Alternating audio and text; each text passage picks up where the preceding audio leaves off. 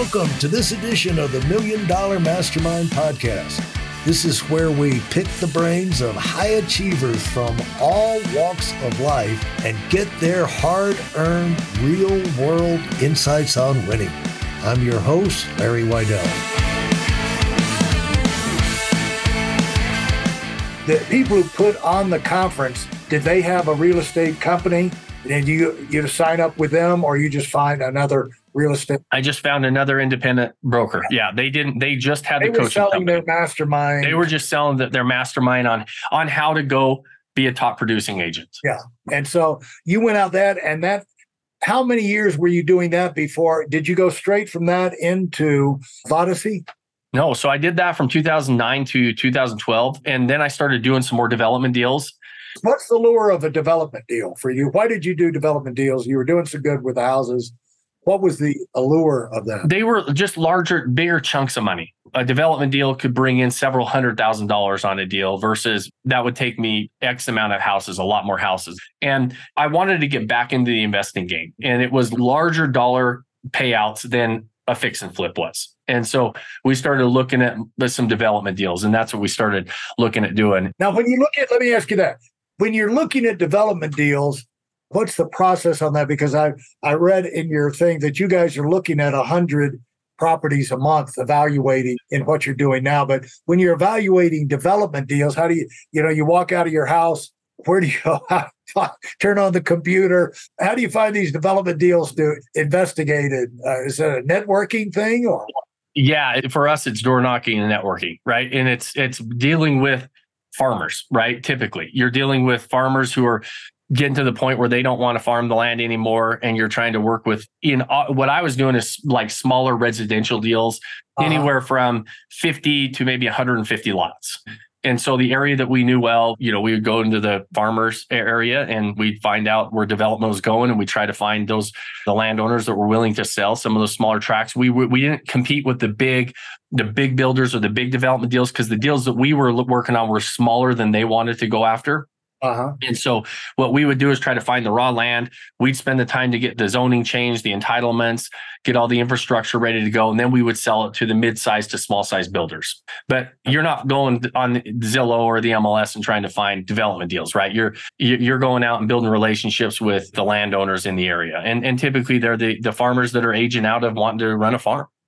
And like in the business world, you start a business, you build a business up to a certain size, and you get like 20 million in revenue or this, that, and the other. And then the bigger boys want to start coming in, and they're not looking for lemonade stands to buy, but they are looking for bigger businesses to snap up. Yeah.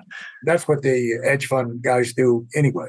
And yes. You were doing that with developers and either the bigger companies, you're getting it ready for them to take over. And then they would take it. Yeah. We ended up at the time, we built some houses. We built about 40 homes, but nothing to write home about by any stretch. But our goal was to give them to the bigger developers after we had them ready for them. They just didn't want to deal with it. What was happening in your mind that was getting you ready to go and do what you've done? I have twins, and we struggled with infertility for a long time, my wife and I. And we ended up having, in 2011, we finally started making a little bit of money again. I'm embarrassed to say that I was okay saying maybe kids aren't in our future, right? We did IUI for a long time and it wasn't working. And our option was in vitro. It's a depressing thing to go through, isn't it? It's tough. Yeah. Especially we were dealing with that all during those downtimes as well, right? We were trying to build the family. And then obviously when you're right in the middle of it, you kind of forget about that a little bit. But then when we started making a little bit more money again, that's like top of mind, right? We're wanting to. Yeah, it's a priority. But it was an expensive priority. We barely had started putting money back in the bank. And this procedure that we had to do, it was in vitro fertilization. And it was a new procedure called ICSI at the time. It was only about 3 to 4 years old. And it only had about a 20% chance of working. And it came with a $100,000 price tag, and insurance and everything doesn't cover it. What a crapshoot that is, huh? At the time, yeah, and we only had about $100,000 in the bank, and so I was like, and my wife was convinced we needed to do this. I remember we were going to have a conversation about it, and I had all my points ready to go. I was ready to plant my flag in the sand and say, hey, listen, if God willing, if we have kids, awesome, but I don't think that we can put ourselves in that position again financially. We gotta really be. I was looking at that and using that as my excuse. We sat down and the words just couldn't come out. And I'm grateful to say they didn't come out. And I'm glad my wife just kind of, she sat down and said, we're doing this. And it wasn't something that I was going to argue about. And thankfully I didn't, because we ended up with. She made the sale very easily. It was, there was no objections, right? Yeah. She floored you right from the get-go. Yeah. She knocked you out, right? Yeah, it was a TKO right out of the gate. That 100 grand was gone.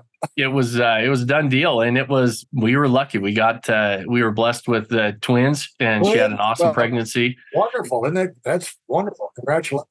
It was awesome, and so we had twins in 2011, and boys, girls, one of each, boy, girl. Worked out awesome for us, and that was a pivotal point in my life of really feeling like the old me had really got removed. Teresa and I were like this really hard driving business team almost. And even to the point where even the whole time she was pregnant, we were thinking we were going to hire a nanny and they were going to live with us and they were going to help do that so we can still run the business. And we had the kids, and Teresa said, I want to stay home with them. I want to do this and be a mom. And ever since then, that's what she's done. She homeschools our kids. It's the three amigos, I call them. And she hasn't had to work or do any of that ever since we had him. And our life changed again at that point. And we kept going. Every year on their birthday, we take them to Hawaii, and we spend a week in Hawaii at the same place every single year.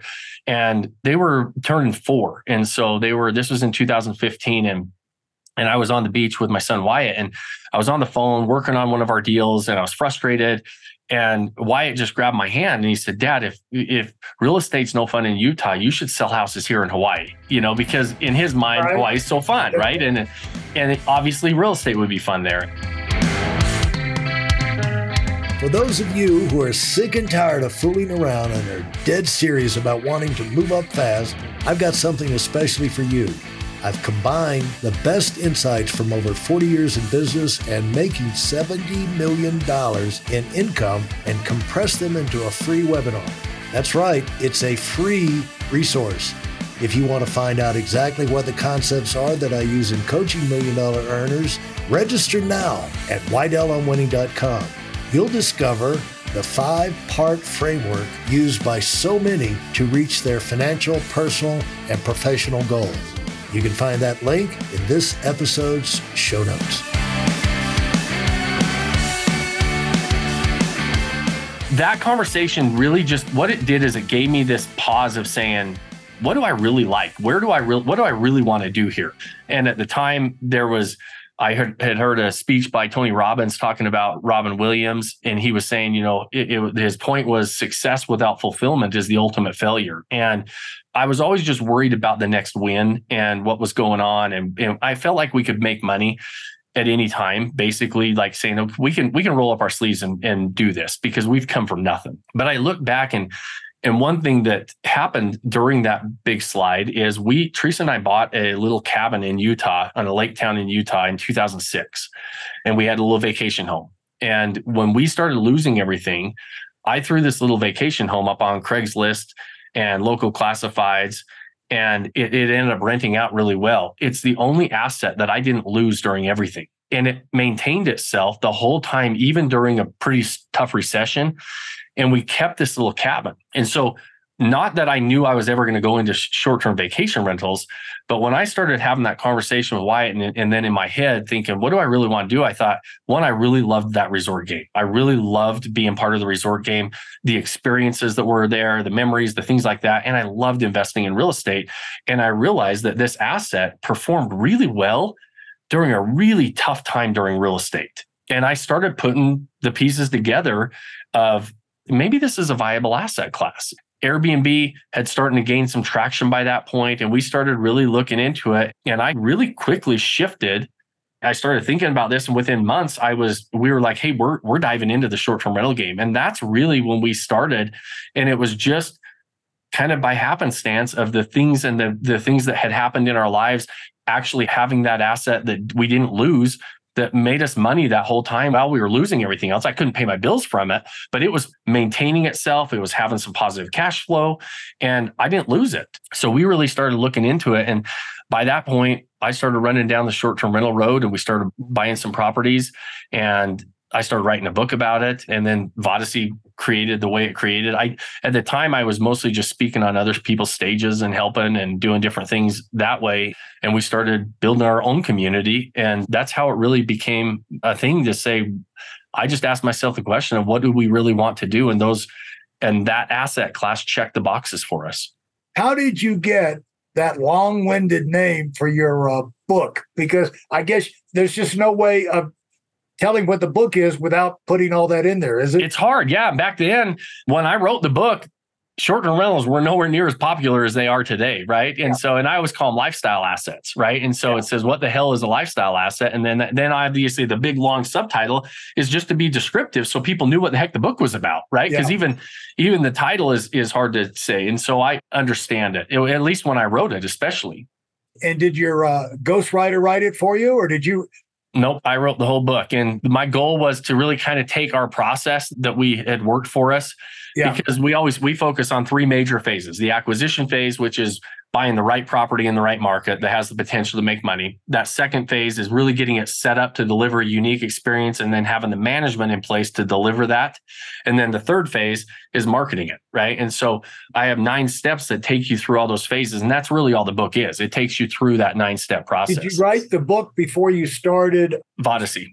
You wrote the book before you started Vodyssey. So how powerful was the book in solidifying this concept in your mind?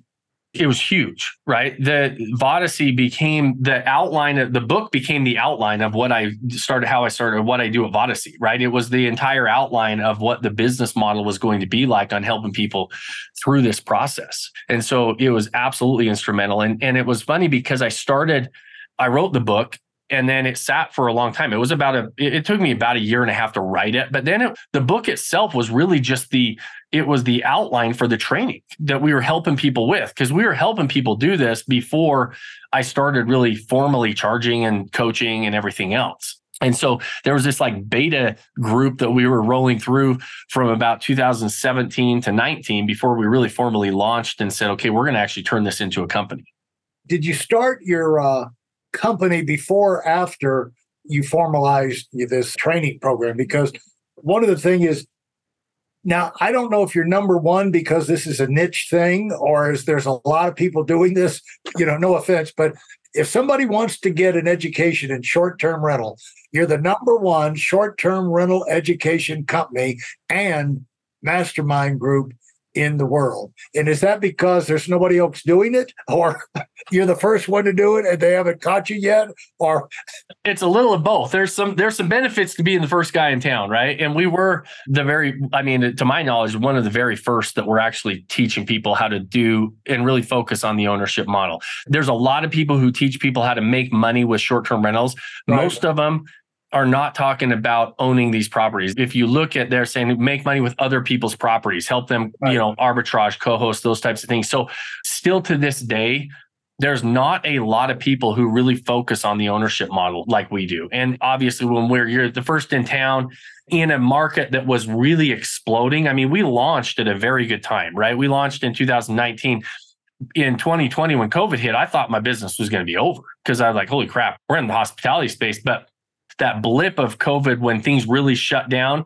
And then we realized, holy crap, this actually is adding fuel to this fire because everybody now wanted to get away. So again, like that line between success and failure and some of the things that happened between when we launched and what happened with COVID and just the explosion of popularity, we were able to ride that wave and then be able to take advantage of a lot of the momentum that generated for us, frankly. Thanks for listening to the $1 Million Mastermind. If you felt there were any valuable takeaways from this episode, please take a minute and leave us a 5-star review. Your feedback is important and really helps us get the word out to a wider audience. Remember, we have a valuable webinar that is absolutely free. Register for it right now at whitealumwinning.com. Thanks for listening.